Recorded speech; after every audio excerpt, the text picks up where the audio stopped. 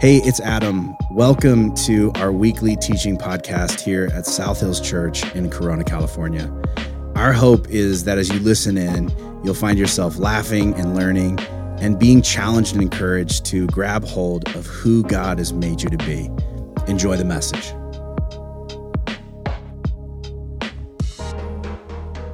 The title of my message is Say It Like You Mean It.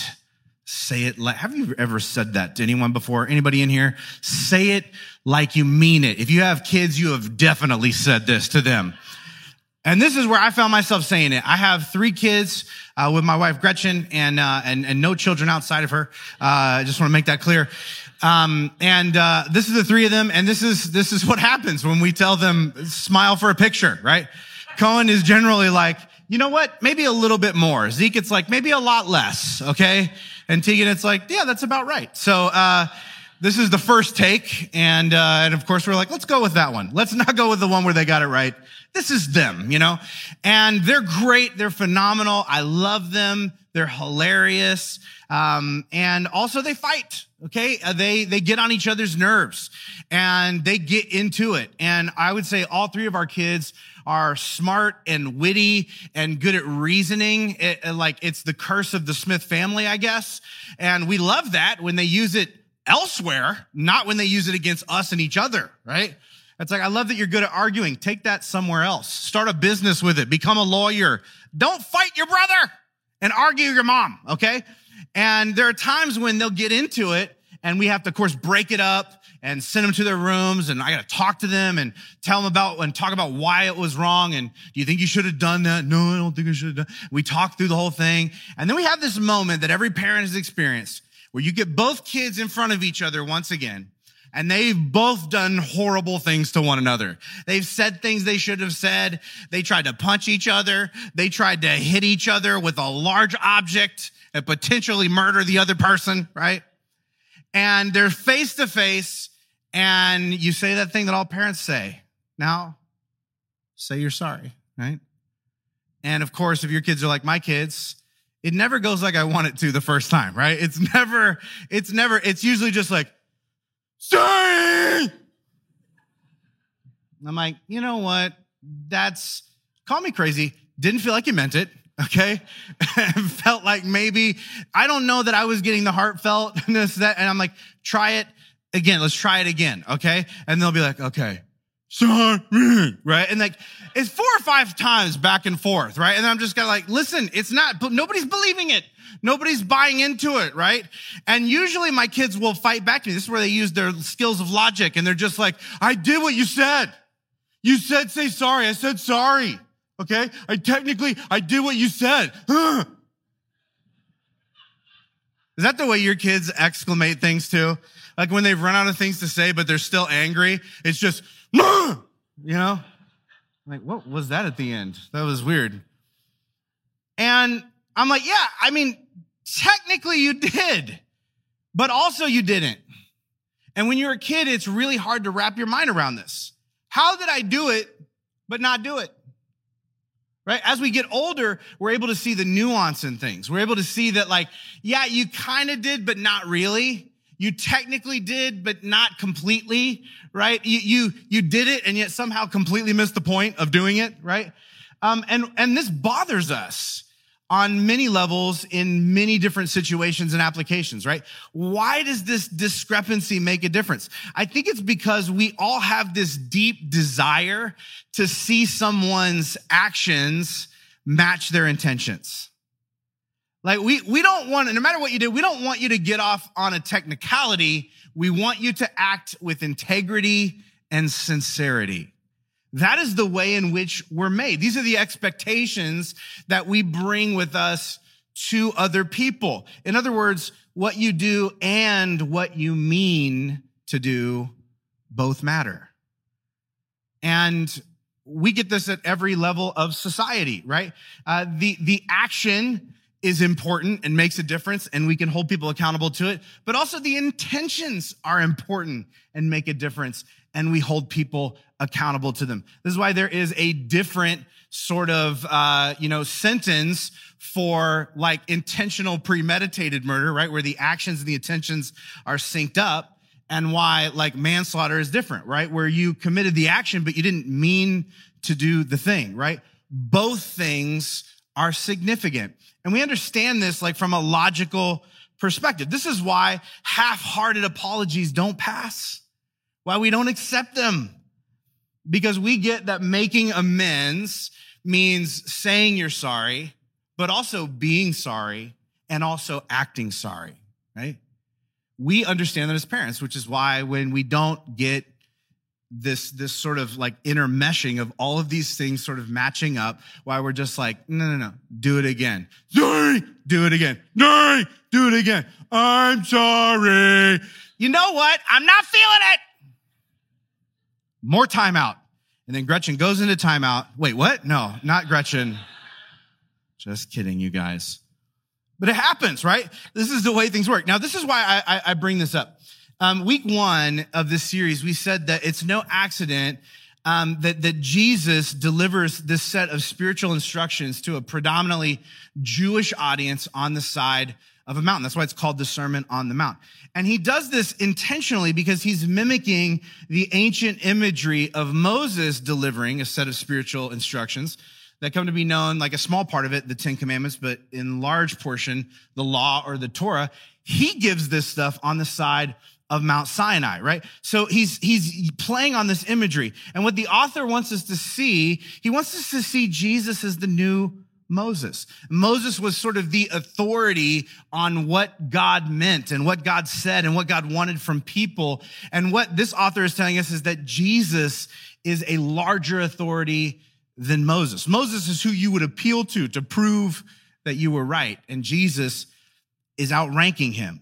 And what happens is Moses in the Old Testament, he gives the people God's sort of parental instructions. And again, we think of these as the Ten Commandments.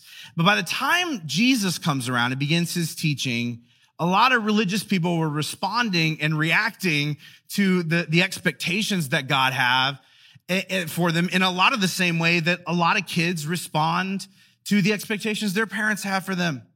Like the response of the religious people of the day was just like, I did it, okay? I technically didn't kill anyone, okay?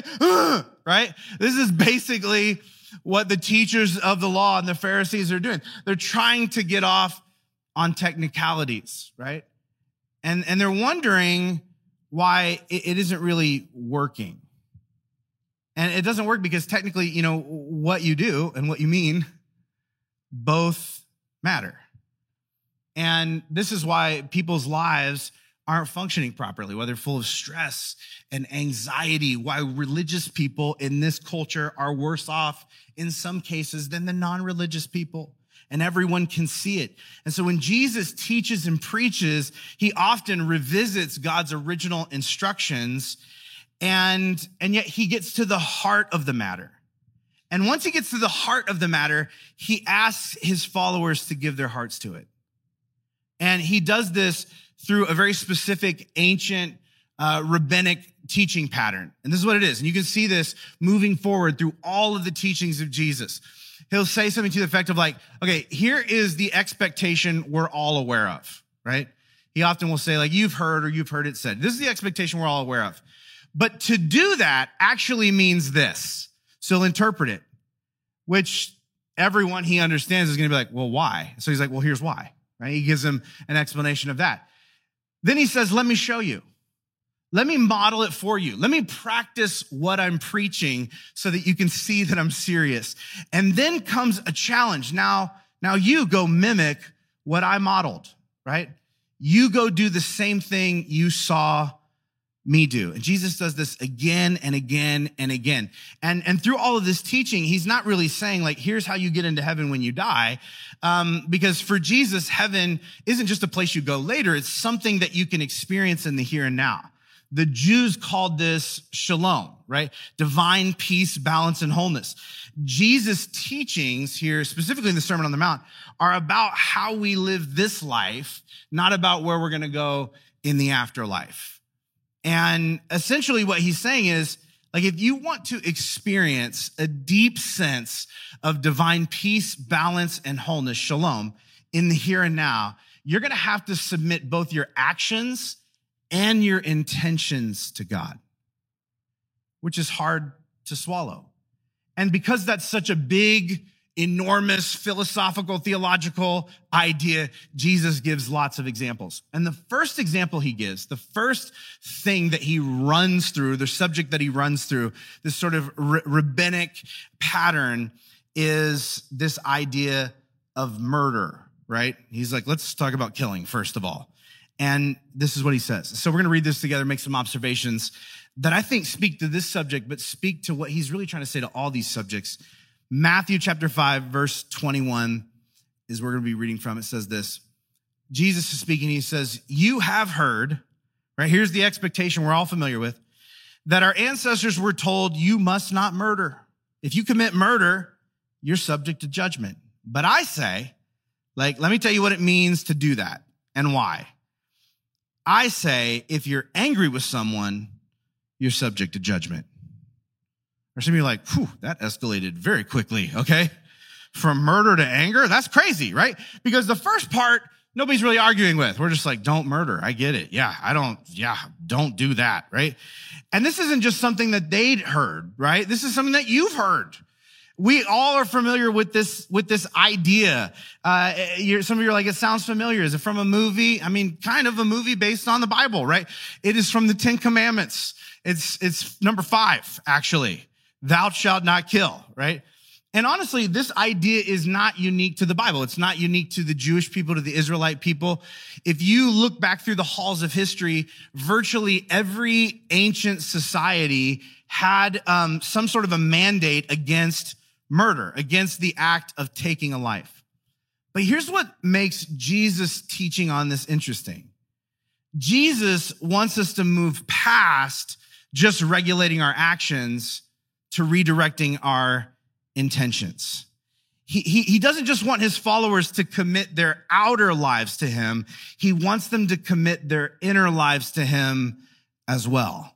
Because he says this multiple times. He doesn't come to destroy the law, but to deepen it. He's kind of like, listen, I think we should keep not murdering. Okay. I think that is a phenomenal idea. Okay. So let's do that. But also let's go a step deeper. Let's cleanse our hearts and minds and words of anger and name calling and cursing one another. I mean, isn't that what leads to murder in the first place? And everyone listening was just like, I mean, yeah, but also I do a lot of that stuff. So, I mean, what am I going to do? I mean, that you're getting pretty in there with things what, and what do you even mean by that? Because I feel like it could be open to interpretation, Jesus. So what exactly are you talking about?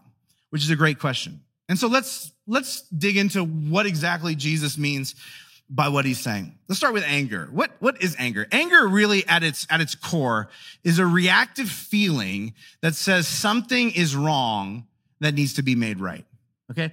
And not all anger is evil, right? Some anger is good. In fact, if you never get angry about anything, there's probably something wrong with you. Okay.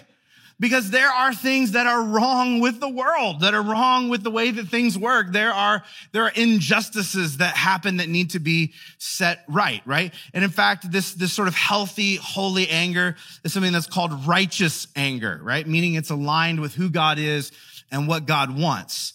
But I wonder if you've ever noticed that when you get angry, it's always obviously righteous anger, okay? But when other people get angry, it's mostly just because they're overly selfish jerks with absolutely no self-control, okay? They have problems. I'm on God's side, okay? I'm an agent of the Lord. They're somehow working with the devil. I haven't figured it out yet, but I will. And I've got a lot of theories and YouTube videos to back them up. Is it just me? Right? It's weird how we tend to do this. We always assume that we're righteous and everybody else isn't. And I would tell you, when it comes to anger, what's driving it and what you do with it is ultimately what determines if it is healthy and holy or hellish. And I got to tell you off the bat, a lot of us incorrectly assume that everything that makes us mad makes God just as mad, and that he would probably respond and react to it the exact same way we are. But in reality, God does not share all of your personal preferences and pet peeves as much as you think he does.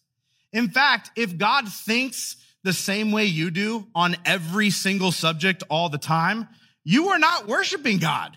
You are worshiping an idealized version of your own self. And that's not who God is. God is bigger and better than that. In fact, this is the stuff that Jesus is saying that we ought to surrender. Jesus is speaking to a very specific category of anger that often trips up and pushes us into that like frustration over our pet peeves or personal preferences. And this type of anger is something called rage. Rage. And rage is essentially the excessive, misdirected, vengeful expression of your own bruised ego. It hurts when you like define it out loud, right? You're like, oof. Like this is the part of you that takes things really personally, that tends to sort of mutate your passion for justice into inappropriate aggression fueled by your own pride. It's this attitude that just says like, listen, I want what I want and nothing and no one better get in my way or they're going to pay because I'll see to it. Rage's agenda is essentially the self. Its aim is to eliminate anything in your way, to retaliate against any threat to your security, whether real or imagined, and to avenge any insult or injury to your ego. It's that voice inside of you that says, like, listen, if you dishonor me, if you disrespect me, if you damage my reputation, I will make you regret it. Test me. It convinces you, in fact, that you are perfectly justified in doing that because it helps you invent all these sorts of rationalizations as to why you deserve everything you want, why other people need to be punished for not giving you what you want, and like why you ought to be this rigid and aggressive until you get what you want. In other words, rage has a lot to do with entitlement, right? The mantra of rage is, I deserve, I'm owed, I have a right to. And in fact, anyone who gets in my way for any reason is the enemy. It positions you against the rest of the world. Now, when you live this way, you have a lot of enemies because not everybody sees the things the way you do, or is moving in the direction that you're moving, or interprets everything the way that you do. So this causes a lot of problems. But the problem that we experience most often in this is that the more rage rolls around in our hearts, the more infuriatingly entitled it makes us feel. And we reinforce it by replaying it repetitively over and over again in our minds until it becomes a staple part of our personality. Until you actually become defined more by who and what you hate than who and what you're for and who and what you love. And this becomes what people see and experience when they experience you. Your rage. And when all this stuff is locked up in your heart, you know what happens? It starts to spill out of your mouth. And apparently also your social media page. Okay, it's coming out everywhere, right? In fact, Jesus says this. He says this much elsewhere. In Luke chapter 6, verse 45, he says, what you say flows from what is in your heart. Why did you type that? Why did you post that? Why did you send that? Why did you say that? Because it's been in there the whole time. It's been sort of like you've been mulling on it. It's been sort of just like marinating in your soul. And now it's bleeding out. In fact, Jesus seems to think this is such a big deal that back in the Sermon on the Mount, as soon as he says, like, listen, if you're angry, you can also be held to judgment. He goes on to say something that is just, he takes it even way deeper. Listen to this. You're going to want to write this down and quote it to your kids. Matthew chapter 5, verse 22. He says, if you call someone an idiot, you are in danger of being brought before the court. And if you curse someone, you're in danger of the fires of hell. Right? If we thought the first part was intense, it just gets more and more intense as you go, right? You call someone a name, you're going to prison, right? It's like, whoa. And in fact, if you curse someone, right, you actually might be in danger of hell itself. What does that even mean? Okay, the words that are translated in English to idiot and curse, they're Greek words. They're the Greek words raka and moros. And this is what they mean together, okay? They mean empty-headed, stupid, moronic, mindless, thoughtless, a blind follower, a sheep. That's not relevant to anything happening today, is it? How many posts did you see this morning with this exact language in it? Calling people idiots, morons, thoughtless, mindless, blind followers, stupid sheep. This is exactly what Jesus is calling out. Why does he care about this, though? Like, when you think of name calling, are you like me when you think of like, isn't that kid stuff? We're just like, don't say that. Don't call your brother that, right? Why does he choose, right? Jesus has just given the Beatitudes. He's established himself as an authority. He's like, I'm going to reinterpret what God, it's important to God, what God means by this stuff. And he starts with murder and he jumps to rage, internal rage, and then he instantly goes to name calling. Why? Why is that such a big deal to him?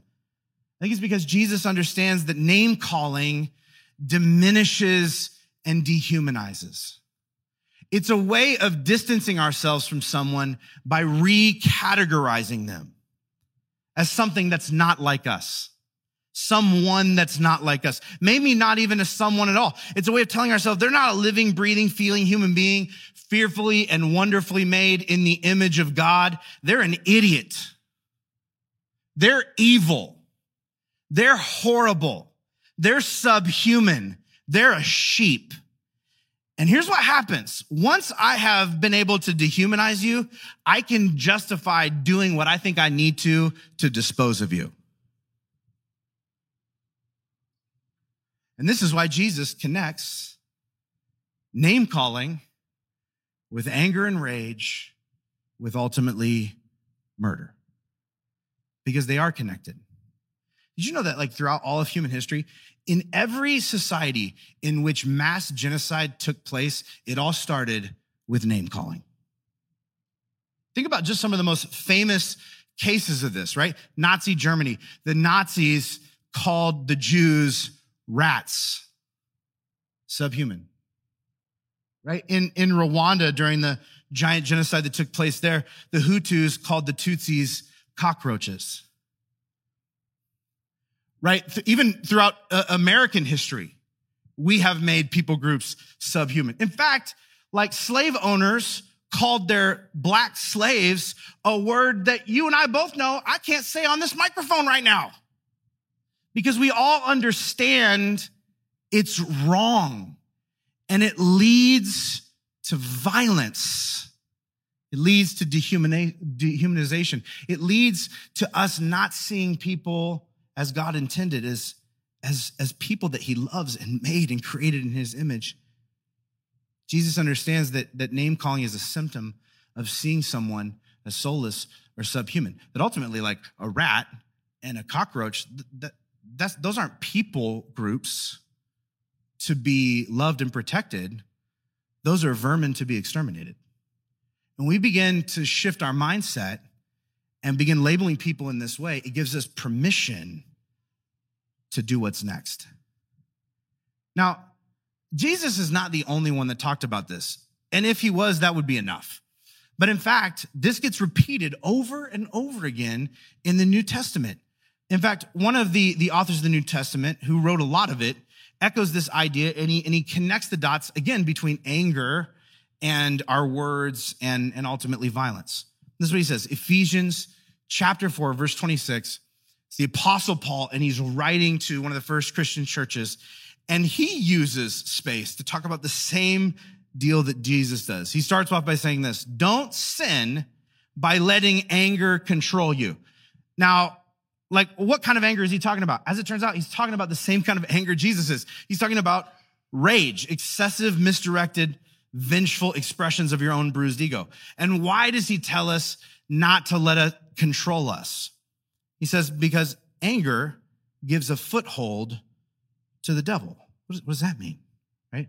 It's like this idea that like somebody knocks and you're just like, what's that? And they put the foot in the door. You know what I'm talking about? That's the moment, right, during the scary movie where you're like, they're done. They're done. Why did you answer the door? That's what the peephole is for.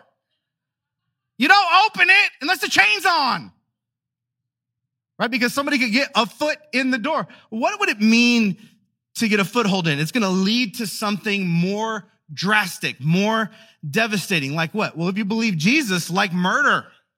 But on the way to murder, usually rage stops off at some other things, like the way we talk to and about other people. This is what he says, verse 29, Ephesians chapter 4. Don't use foul or abusive language. Like what? Like name calling and cursing other people, like referring to people that you don't like or you don't agree with as, stupid and moronic and idiots and fools and sheep. Exactly. Instead, he says this, verse 29, let everything you say be good and helpful. Now, this word that's translated as everything comes from this Greek word that means everything. Sometimes it's just a straight over, like it's just exactly one for one, okay? So you're like, what could that mean? Everything, right? Everything you say, be good and helpful, so that your words will be an encouragement to those who hear them. And then he goes on to say this, so get rid of all bitterness, rage, anger, harsh words, and slander. Now, when I hear this, I'm like, that sounds familiar. Anybody else think like, wait, when you hear them back to back, does it almost sound like this is just a straight up ripoff, like a plagiarism of Jesus' Sermon on the Mount? Like, is any teacher pulling it up and just being like, you stole those quotes from Jesus, okay? Yeah, you sort of made it feel a little bit like you, but that's just Jesus stuff. And here's the thing. We are meant to notice that it's similar because it is on purpose. It's this author's way of saying what early Christians said over and over and over again. This stuff is so important. If you don't grab hold of it, you will miss the crux of the Jesus movement. Maybe you're thinking like, okay, so hypothetically, okay, this isn't about me, but I have a friend, all right? Let's say I have a friend who notices they might have just a skosh of like bitterness and rage and anger. Like maybe they like call names sometimes or like, so like, I mean, don't go on my Facebook page, but it's not about me. But it's like, what if I have somebody, what do I do? Because now I'm starting to feel like that's not great. And Jesus goes on to say in his sermon this, Matthew chapter 5, verse 23. He says, so, for example, if you're presenting a sacrifice at the altar in the temple and you suddenly remember that someone has something against you, like you're fighting with somebody, leave your sacrifice there at the altar and go and be reconciled to that person. And then come back and offer your sacrifice to God. Then he jumps into another thing. He's like, or like maybe you're on your way to court with your adversary. Like somebody's mad because you didn't pay them or you didn't do it. You have this thing against them. Settle your differences quickly. He goes on to say, like, hopefully before you even get there. And the thing that jumps out to me in this is just like how he's really putting a focus on immediacy and urgency. If you suddenly remember, get up right then and go take care of it. If you are on your way somewhere else and you have a realization, stop and quickly make amends. It's like this idea that like as soon as you recognize it in your heart, get it out. As soon as you notice that rage is rumbling around in there, purge it. Here's what's crazy. This is going to blow your guys' mind. The Ephesians guy says the same thing. Ephesians chapter 4, verse 26. Maybe you've heard this. His version is this. Don't let the sun go down while you are still angry. Between these two people, what we're hearing is Don't let a day go by. Don't let a church service go by. Don't even let your drive time on your way to the thing go by without you addressing the rage that's hidden within you. Now, why is this a big deal for you? Because maybe you're just like, listen, I'm not a murderer. Okay, like I wouldn't kill anybody, all right? And that's probably true for like 98% of you, okay? There's someone in here is definitely just the numbers, okay? Statistically, one of you is capable of killing. That's all I'm saying, okay? We're not going to point it out, but they're definitely in this section, okay? Listen, let's not get wrapped up in that, all right? But maybe you're just like, I'm not, like, so why is this important for me? Because in truth, God wants us to rid rage from our hearts with a sense of urgency, not just because of what you might do, but because of what it's already doing to you. It's not just where it might lead. It's about the damage it's already done and is continuing to do, not in other people, but deep inside your own heart, because it eats away at your insides. It steals your peace, your balance, and your wholeness. And then Jesus, he goes on from this little teaching, and he starts talking about all these other ideas. He does the same thing with a host of other subjects. He does what he did for murder with adultery and divorce and vows and revenge and persecution. In every case, he does the same thing. He says, this is an expectation that we are all aware of, okay? And like to do that means this, and here's why it means that. Let me show you, right? Let me demonstrate it for you. Let me practice what I'm preaching in front of you so you know I'm serious. And now mimic what I modeled. Like go and do the same, because in Jesus' mind, what you do and what you mean to do both matter, right? Jesus wants us to move past just regulating our actions to redirecting our intentions. He wants his followers to commit both their outer and their inner lives to him. And maybe you're thinking like, well, when you say it like that, it sounds like a lot. I mean, it's like, that's just a lot of, he wants everything is the word you're looking for. Yeah. And that's not an exaggeration, right? Like he just comes out and says it, right? In fact, when Jesus asked what is most important, like what is the meaning of life? Like how does one tap in to the fulfillment that we're searching for, right? To shalom. How do we gain access to it? And he says this, he says, love the Lord your God with all your heart, all your soul, all your strength, and all your mind. And while you're at it, love your neighbor as yourself. That sounds like everything to me, right? The outer and the inner. And do you have to do this? No. You are free to do whatever you want. This is the gift that God gives us. Complete freedom. But what he is saying is, if you want to experience a sense of divine peace, balance, and wholeness in the here and now, you are going to have to submit both your actions and your intentions to God. There's no way around it. And why would we do that? Let's go back to the Ephesians guy, because he's full of brilliance. He says this, Ephesians chapter 4, verse 32. He says, be kind to each other, tender-hearted, forgiving one another, just as God through Christ has forgiven you. In other words, he's saying like, listen, you don't do any of the things I'm telling you to do to earn God's love. You do it because you already have been given God's love. And when you accept it and experience it in your own life, when you truly tuck it into your soul, when you fully grasp it, it transforms you. And it begins to spill out of you. When that's what you're meditating on, when that's what you're obsessing over, when that's what you're replaying in your heart of hearts, that's what pours out of everything you say, do, and post.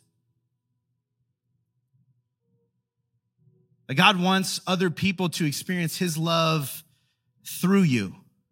Because in Jesus' mind, this is how we save the world. We don't save the world through rage and name calling and cursing. We don't even save the world, according to Jesus, through lawmaking. We save the world through kindness and tenderness and forgiveness. And there's part of us that wants to push back against that. We want to give license to our rage. We want what we want. We want to make it so. And Jesus is saying, like, that's not my way. That's not what I'm doing. That's not how I do things. This is how we save the world. And I think if you look deep, you know it's true, because isn't this what saved you?